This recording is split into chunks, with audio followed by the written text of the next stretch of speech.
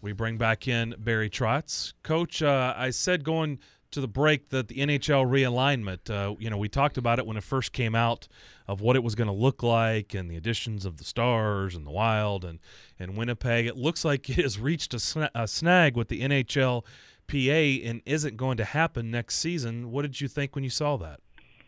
Well, I was the number one thing. I was just disappointed. I was disappointed in the fact that I think from a fan standpoint, everybody wants to see the Stars, and I thought it was a really good alternative to what Lyman is right now, and I thought everybody was excited about it. I think even the players were, but sometimes the business side I think kicks in, and that's obviously the PA stepped in and said. That's a bargaining chip we're going to use for later on, I think. So bottom line is, the fans unfortunately got, maybe the short end of the stick on this one. Hey, Coach, we didn't bring this up during the first segment. Before we get to the questions of the listeners, I guess there's some congratulations to go out to guys like Shea Weber, Craig Smith, Ryan Suter. They were selected to the All-Star game. Yeah, absolutely. Well-deserved. Ryan, I'm really excited for Ryan.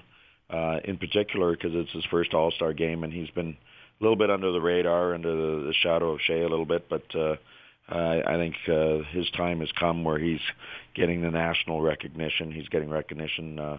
Obviously, the coming out party I thought was for him was the Olympic Games, and now he's had a terrific season, and him and Shea are going. And it's funny when you talk about Suter Weber, it's like Taves and Kane and Getzlaf and Perry and some of the great combinations in the National Hockey League. So, and obviously I'm very happy for Craig Smith going as one of the rookie representatives. I think that's a really good indication that our future is bright, and a good job by our scouts identifying Craig. And we've got guys like Ryan Ellis and Roman Yossi are young guys that our future is very bright there. And I thought Pekka Rinne, obviously I understand the whole dynamics of the All-Star game, and Pekka Rinne, to me, should have been one of the guys there, but I think Pex will be in a number of All-Star games in the future, and he's already been there a couple times, so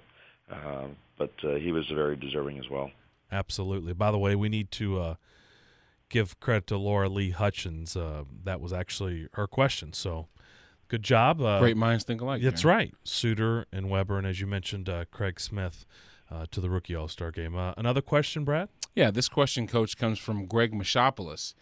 He says, Coach, now just past the halfway point in the season, who do you feel is the team MVP, and who has been the biggest surprise? Wow, good question. Team MVP.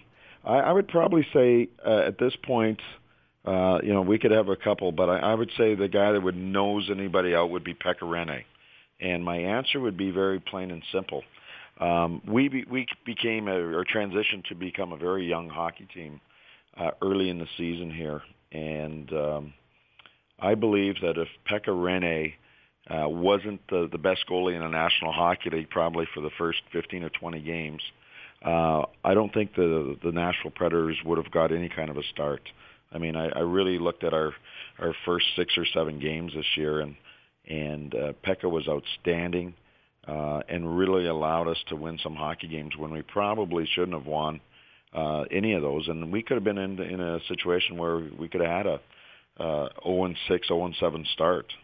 And Pex was the guy that allowed us and allowed our young team to sort of get their feet on the ground.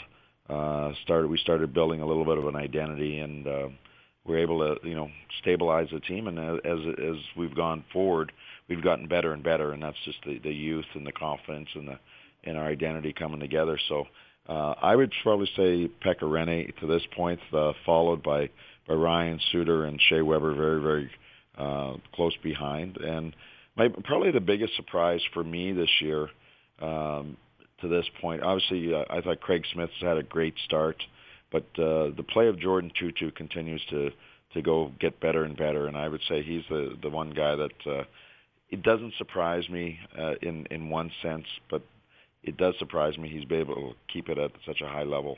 Yeah, he's already posted his career best season, and we're only in January, so certainly good things to come for the rest of the year for Jordan Tutu. This question is from Jonathan Boylan.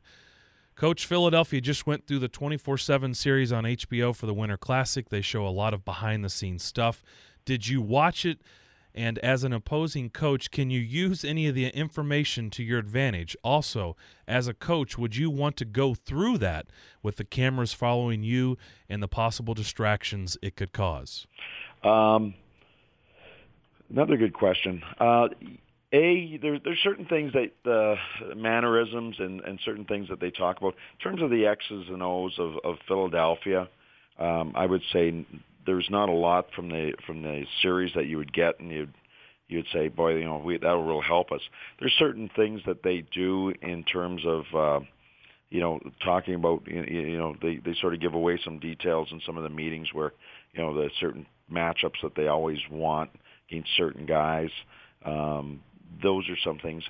The thing that you can use is they all have nicknames, and one of the things on the ice is, if a guy's got some pressure on him, and Drew is called G, that's his nickname, and if he's got some pressure on him and you're back checking and you just call him by his nickname, he might just throw you the puck once in a while. So those are the type of things you could use against them.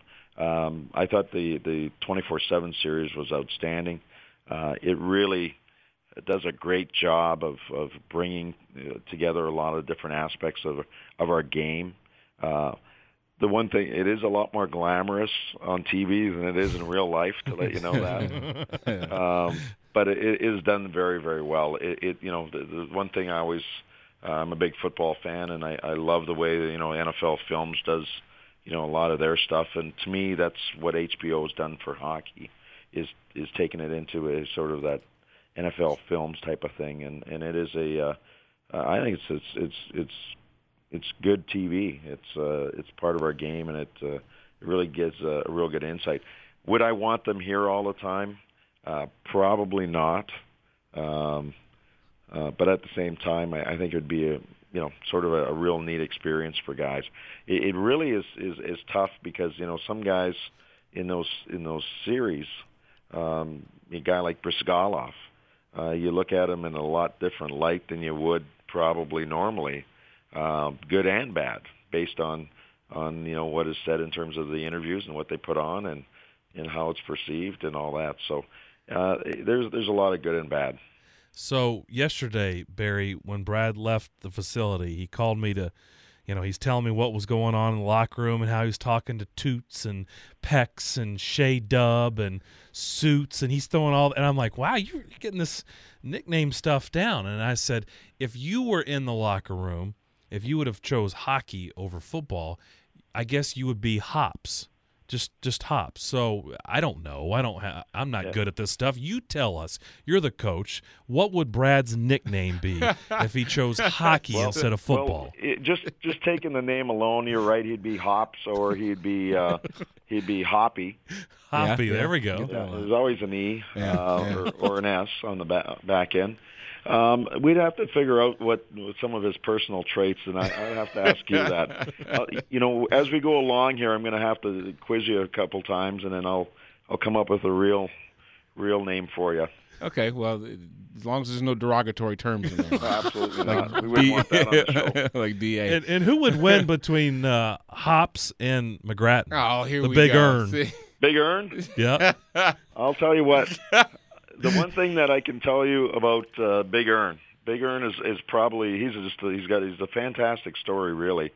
He's had some troubles in his life, and he's got that in order, and is really a really good story. But Big Earn is one of those few guys in the game, when you drop the gloves, he likes when you drop the gloves. And a lot of tough guys will say, hey, I this is part of my job, I do it, but it's not really in my DNA totally.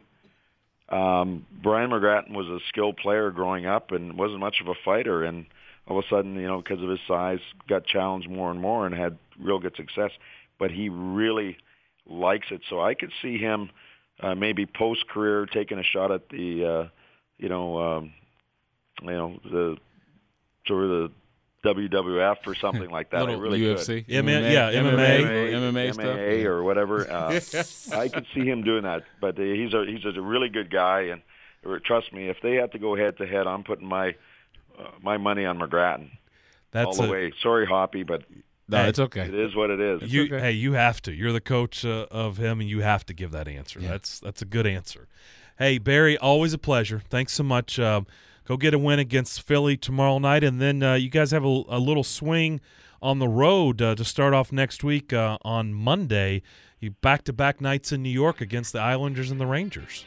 Yeah, actually, the Monday is the a 1:00 game. Yeah. Oh yeah. And the Rangers 7:30. Yeah, but it'll be a good trip. Going to Madison Square Garden is always fun for first timers. That's for sure. Keep up the good work. Tell the Big Earn I said what's up, Coach. That's right. All right, I'll tell him what's up. We always appreciate it, and we'll talk to you next week. All right, take care, guys. See you, Coach. That is Barry Trotz. We'll work on the nickname for Hops. Yeah. Or Hoppy. Hoppy. I can see that. Yeah. Petey, Hoppy.